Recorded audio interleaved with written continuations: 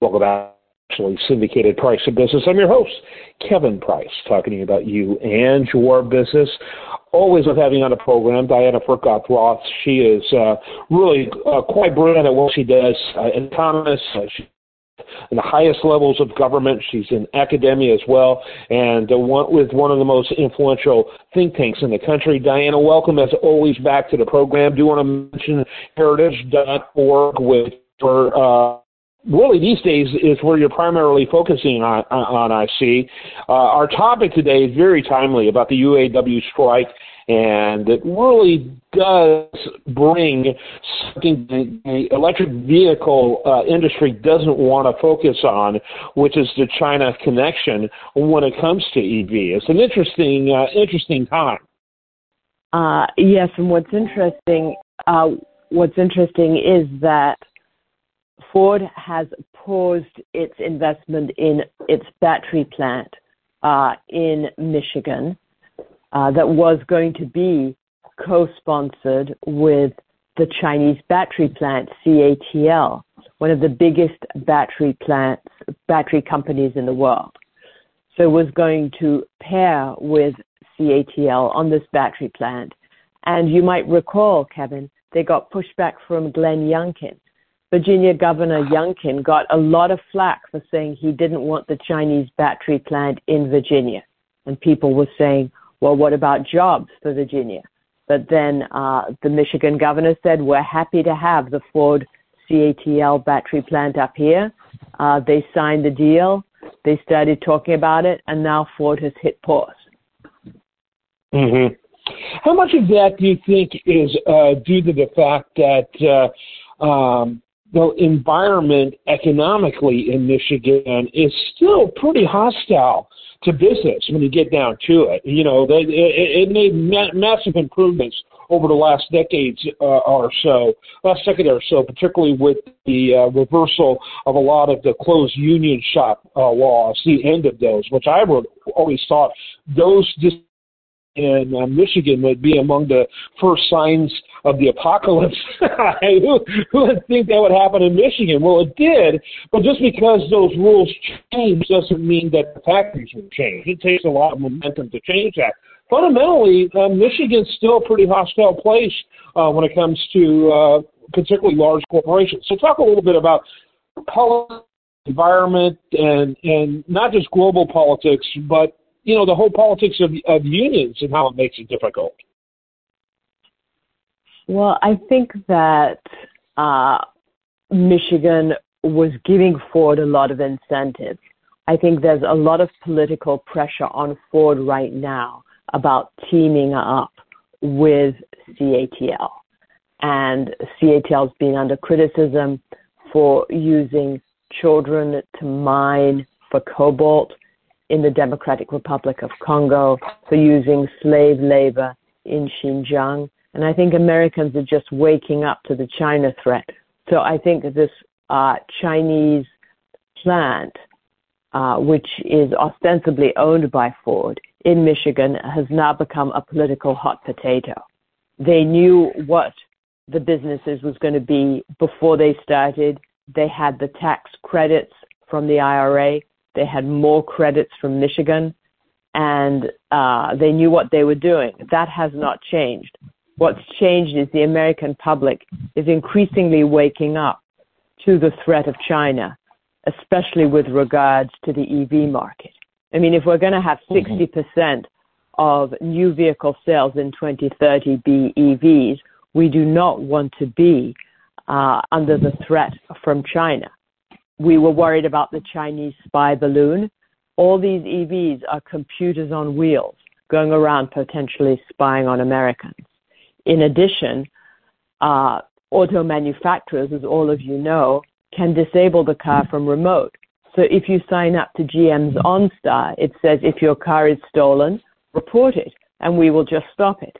How would you like to have China have the ability to stop or disable any of the EVs on the road in the case of a conflict? Mm-hmm.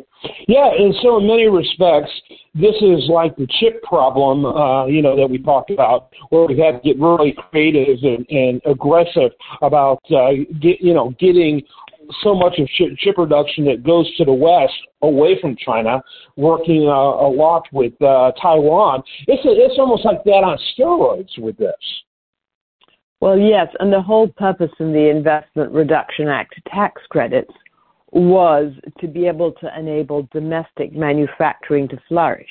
It was not to enable China to get the tax credits from the U.S. taxpayer.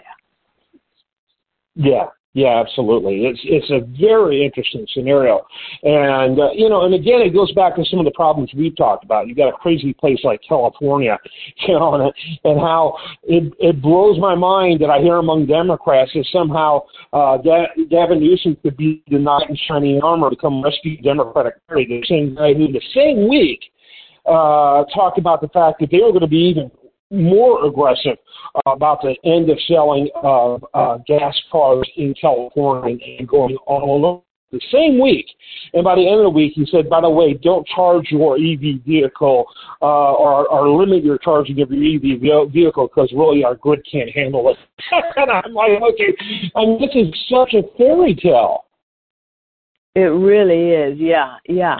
And if you look at the front of the Wall Street Journal on Thursday, October 5th. One of the main stories is how China's BYD became Tesla's biggest threat. The subheading is, once a maker of cell phone batteries, the company's in the running to become the world's #1 seller of electric vehicles.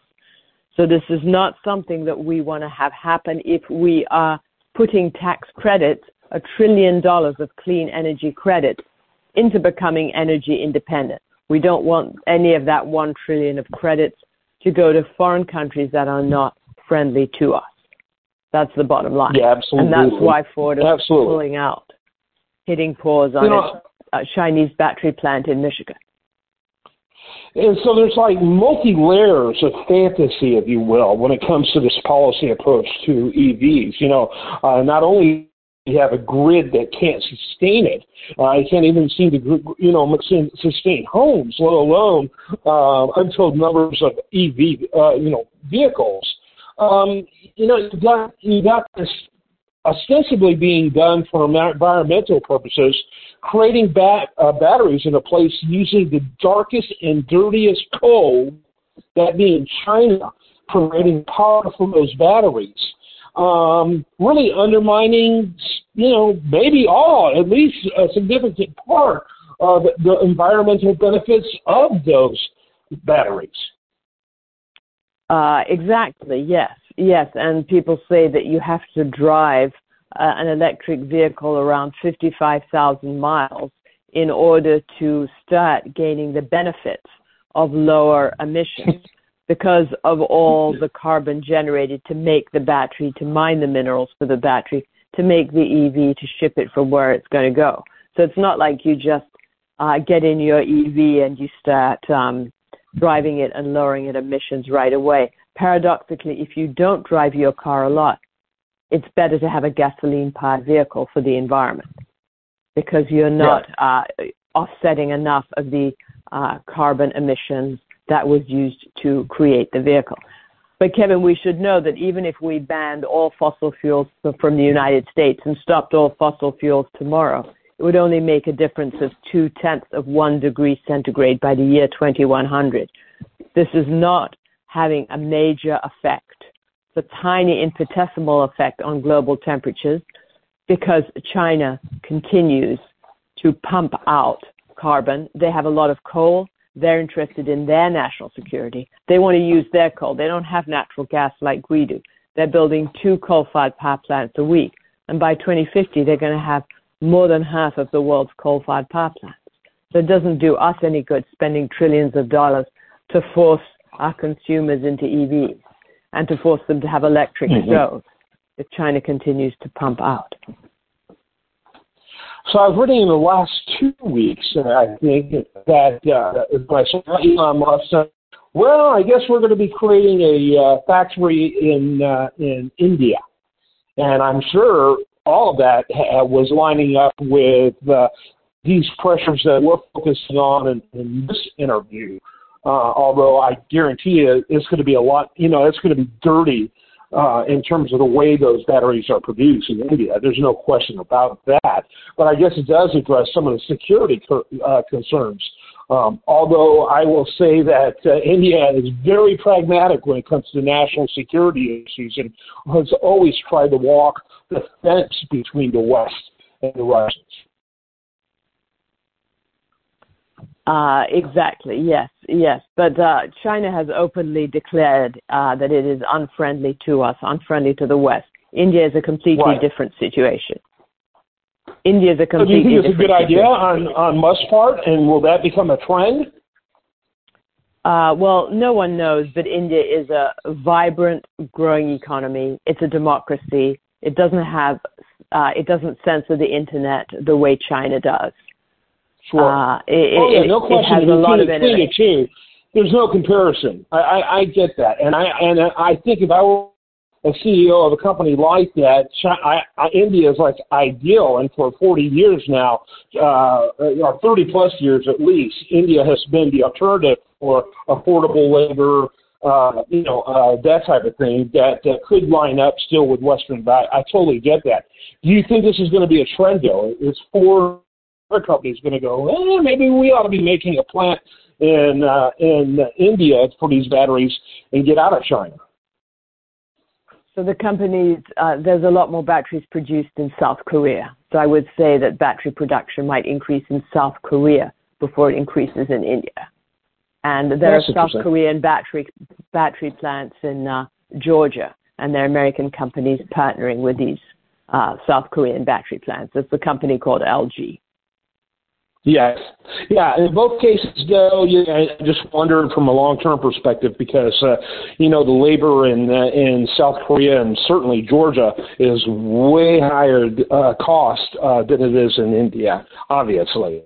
But they're which more is even higher than China. That's high productivity. That's true, and they're not nearly as afraid of AI that a lot of other industries are. And so if you have higher wage rates, then you need AI to justify it and make the workers more productive. So they go together. Absolutely. So Diana Furchtgott-Roth, heritage.org. Final thoughts as we begin to wrap it up. And plus, I know you have another website you might want to mention as well that has all things you, because you do a lot of things. Yeah, I'm at www.dianafr.com is my personal website, or I can be found on the Heritage website. And my message is that everybody should choose the cars they want to buy and not be pressured by the federal government into purchasing these EVs. The EVs are more expensive, they're inconvenient to charge, they don't work in cold climates, and they make us dependent on China. That's my final message. Yeah, and I will say it's interesting to watch average Americans who are so enamored with EV, more and more, some of them almost devotees that I talk to now, and they're like, well, we think there's been a lot more sell than substance when it comes to this. And so I think there's an interesting buyer's remorse. And let's face it, the buying was done on a governmental, not the consumer. The consumer never would have gone this route if it weren't for the fact that the governments have made it so attractive from a tax incentive and other things. So, I don't know, it's almost like the emperor's new clothes when you look at EVs. Yes. Okay. All right. Well, thank you so much for having me on your show. As always, a very, very, I'm always educated every time you're on. I always become a little smarter. Thanks so much. I am Kevin Price. Stay tuned for more.